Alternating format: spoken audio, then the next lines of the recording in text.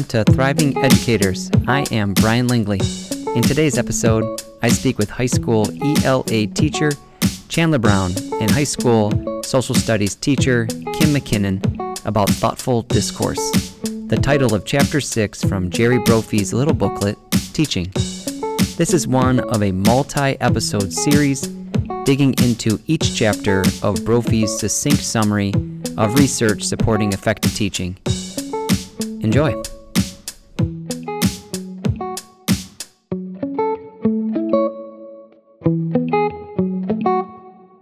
Chandler Brown, Kim McKinnon, thank you so much for being on the podcast. Happy to be here. Thank you so much. Okay, so Chandler, as you read through this Chapter 6 on thoughtful discourse, I am curious what stood out to you in the chapter. Yeah, so I guess right in the beginning, and it talks about asking questions to stimulate students to process and reflect on content. And then it kind of goes on to say, recognize relationships and think critically and higher level thinking. And I think that those are all kind of buzzwords that we use in education. And to string them all in a sentence versus seeing what it looks like in a room is so different because it takes so long with certain classes to establish a relationship with kids where they feel comfortable doing that with you. So I guess when I read that, I was thinking about, and I think any teacher would probably say it all starts with relationships with kids. Gotcha. Right? No one's going to answer a question or raise their hand or ask a question if they don't feel comfortable doing so. Gotcha. Yeah, right. And on top of the comfortability factor, it's also like cultivating curiosity. Like we can't just expect kids to come in and be like, oh my gosh, Lord of the Flies, let's go. Let's talk about that. Okay. And so building that relationship with kids where if I'm wrong, I'll tell the kids straight up. They've probably heard me say, I have no clue multiple times. Because if they ask me a question, I'm like, I have no idea. So I think that's one way where you can build a relationship with them where they feel comfortable to be like, okay, we're going to figure this out together. So then you're kind of modeling the stages of discourse in itself.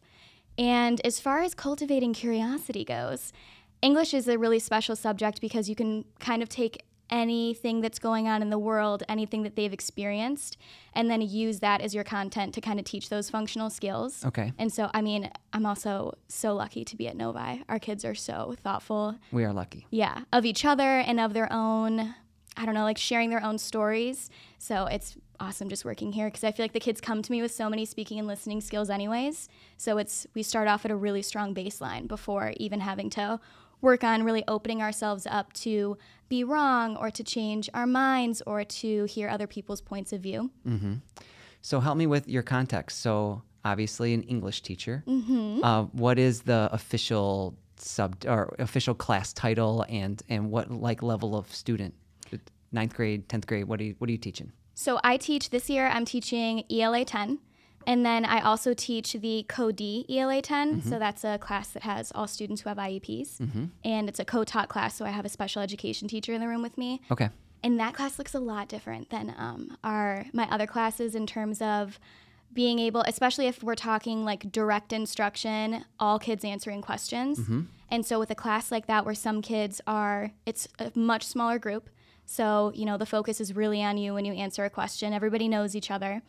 And so that class takes a lot more trust, I think, especially for the kids who are super, super quiet all the time. Okay. So building that trust. And a lot of that is modeling. Like the kids in that class, and with all my English classes, I guess, they'll really listen to how I respond to kids or how I prompt kids to kind of elaborate on their own thoughts, and then they'll repeat those same practices, which is cool to see for sure. Yeah. Yeah.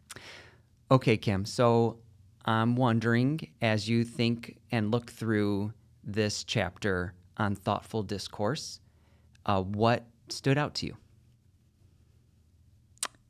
I liked how it focused on what teachers really want students to get out of a class. And of course, that's learning. I think that what makes great teaching is being interesting and asking students the right questions. I want to approach each day with an interesting question that's both going to get student buy-in and is relative to what they're interested in real life, but also relate that back to what has happened in the past. And what's so cool about history is that, of course, it repeats itself, but it comes back in different ways. And then if we can get students to see what that looks like today, then they can get excited about how they fit into it. I think all of that comes down to good questions and great conversation. And so when you can get the questions to grab student buy-in and you have a really awesome discussion, you kind of forget about, I need to know the answer, and you get lost in the learning, and then you have a really great day. So let's put some context on this. Okay. What are you teaching these days?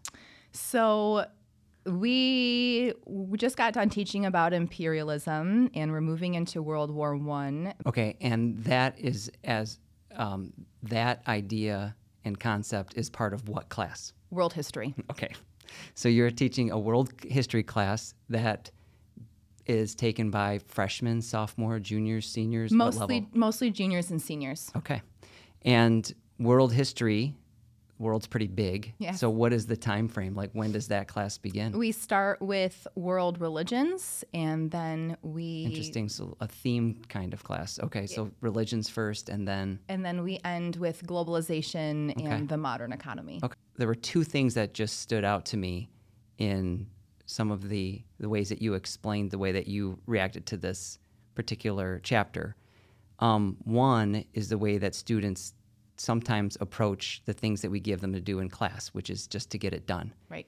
And one thing that I try to tell the students is the point of this assignment is not to get it done. What is really the point? It's not to get it done. And then the second thing that stood out to me was you talking about the importance of questions, and you kind of tease that out of this as well. So how do you think about questions in your classroom, or how, how do you decide what questions to ask?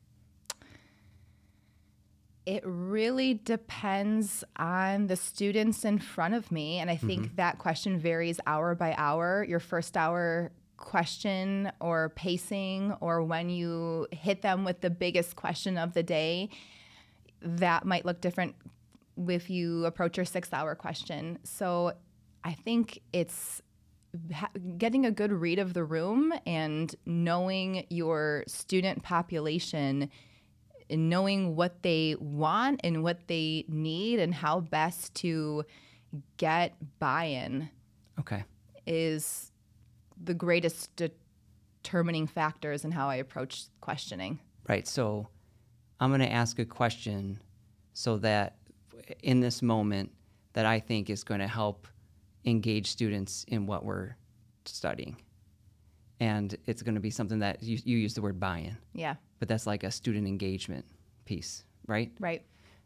Okay, so Chandler, how does thoughtful discourse then look in your classroom? What does it look like? I think that the most important part of discourse, most important part of communicating with people is the listening aspect. Okay. And so when I ask questions, like in my room, it might look like I'm introducing an idea and I'll pose a question or two to the full group. And then after that, I'll give them like 10 minutes. My desks are all in table groups, and I'll have them talk with each other before I pose the question again to the room, so that, the quieter kids or the kids who are tired and weren't paying attention perhaps have a moment to hear from their peers what they're thinking, and they'll feel more confident answering questions. And I think one thing that I focus a lot with my kids on, especially when they're doing presentations or graded discussions, is the space after someone asks a question. When you feel like you have to respond right away, or you had something you wanted to say that you couldn't get in before, but taking the time to pause and hear the question that was asked, and knowing that everyone in the room is respecting your time and your thoughtfulness, and then responding when you feel like you're ready, is something that I think thoughtful discourse looks like, for sure. I really appreciate that point that you just made. I've thought about it in terms of sometimes maybe when I've seen teachers do this, or I've probably even done this, I know I've done this, where you ask a question and you want an answer right away.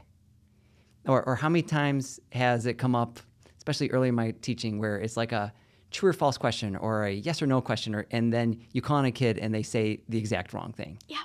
And it was because you didn't give time for thoughtful discourse. You they didn't have time to think about it. And so if you don't give a student time to think about it, then you don't get a thoughtful answer. Definitely. Right? You get sometimes you just get a guess or something, or just a quick response. So earlier you talked about that you even give your students the question and then let them go talk about it in a small group before you bring it out to the big group.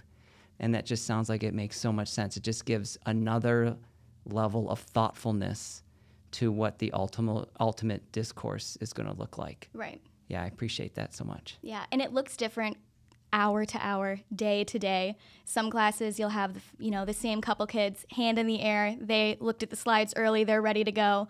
Other classes, you need to kind of give them a little bit more prompting, push them a little bit more to answer questions.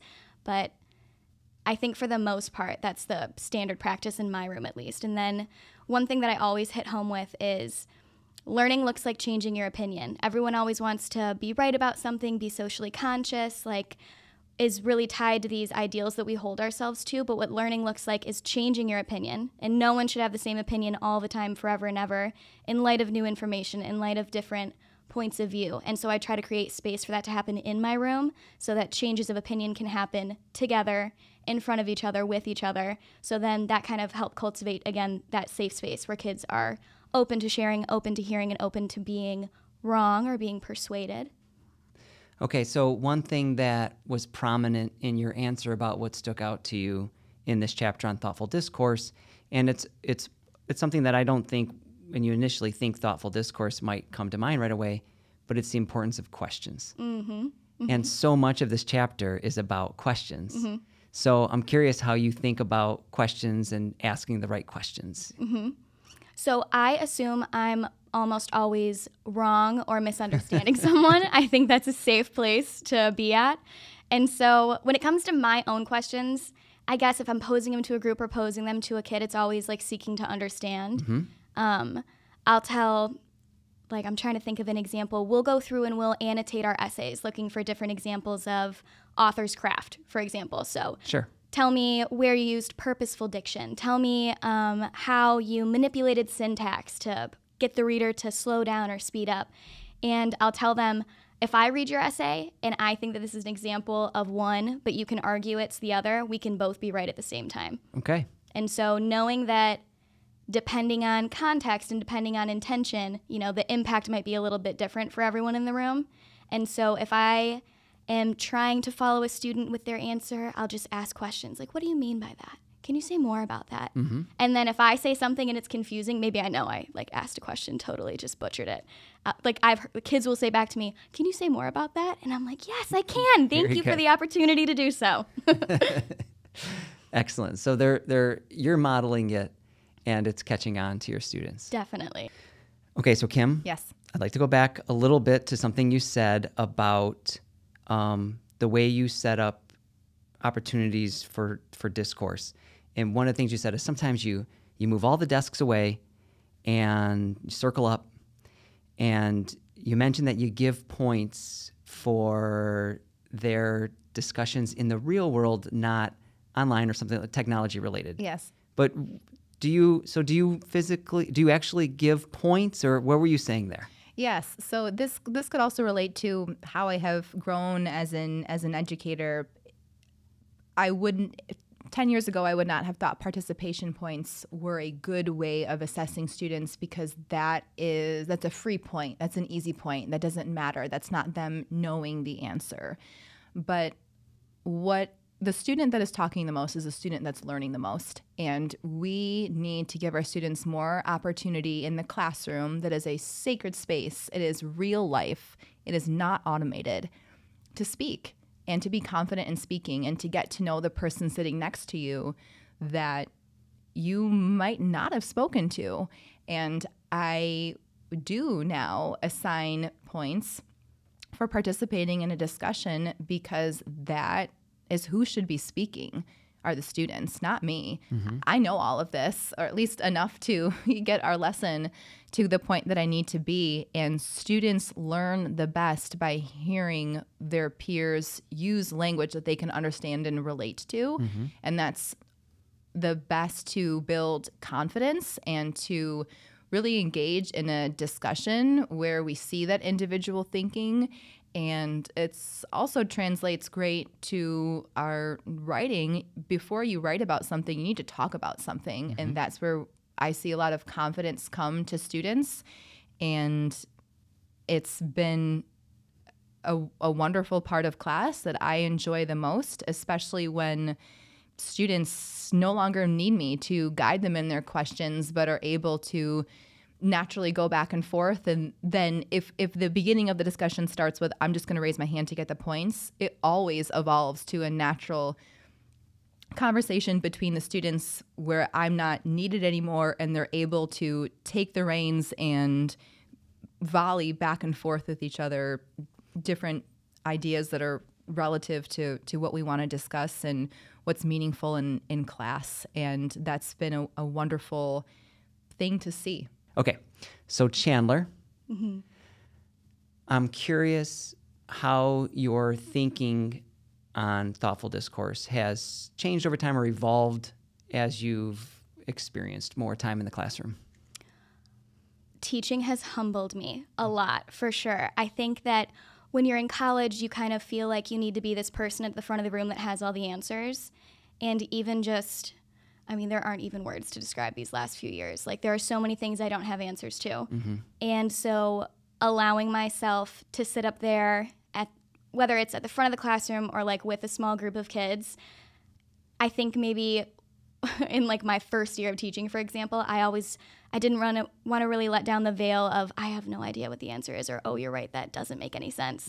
So now it's just like really fluid for me and organic to me to say, oh yeah, that doesn't make sense. Or so like I'm not afraid to let the kids see when I'm in the wrong or I don't know something. And that's definitely happened from being in the classroom. And I think that when I was imagining what it would be like to be a teacher, or even my experiences with teachers, I didn't really like see a ton of that, I guess. And so now I think that that's one of my biggest strengths in being a teacher is my kids feel safe answering my questions or letting me know when they're confused about something, because I do that for them too, and it's just true. Where do you think the confidence comes from that you're now okay to not know something, whereas when you were a newer teacher, that was harder? I think when I was a newer teacher, I thought that the kids wouldn't maybe trust or respect me as an educator if I didn't have an answer or if I didn't have a solution to a problem. But the more that I get to work with kids and to be a teacher, the adults in the building they trust are the adults that own up to it when they don't know something, own up to it when they answer something wrong or they don't know the answer to something. And so that vulnerability aspect, it's hard to go to a college TED course and learn how to be vulnerable and learn the impact of that. It's much more something I think that you find within yourself the longer you're in a room, the longer you work a job where you're working with so many other educators and you're working with an administration team and you're working on clubs and sponsors and with so many students. And so it's just kind of something that you have to have your feet on the ground and you're in the field learning how to do it. You can't like teach it in a classroom. You can get it by teaching in a classroom, but yeah, it comes with experience, I think. Yeah, that's really interesting to think that there's power in you being vulnerable and not having all the answers. Yeah. And when you were talking earlier about your example of, I don't remember, voice or something, of a student finding in their writing an example of a certain voice and, and how you could see it one way and they could see it another way. And so I feel like that's another area where we deal with a lot more gray than people maybe realize. Definitely. And so being okay with the gray areas, this is something that's puzzling me too. But you know what? That's because it's not clear cut. Yeah. And that's powerful too. Yeah. Yeah. And then they, like, in those instances, it's so interesting to see what kids come up with, because I'll be like, you're just so wrong. Like, did you just do this a minute ago because I was walking over? And they're like, no, remember like a week ago when you showed that video and that guy said this? And I'm like, it's like a light bulb moment for me. I'm like, you're right. Yeah. I am too. We're both right. Look at us go. Yeah. You know? So, and that's like, those are like the best parts of teaching. Those moments when we can both like have that aha moment together in a room and all. It's just super cool. And that comes from vulnerability from me and from them. Yeah. All right. Thanks, Chandler. Yeah. Chandler Brown, Kim McKinnon, thank you so much for being on the podcast. Thank you for having us. I had a wonderful time.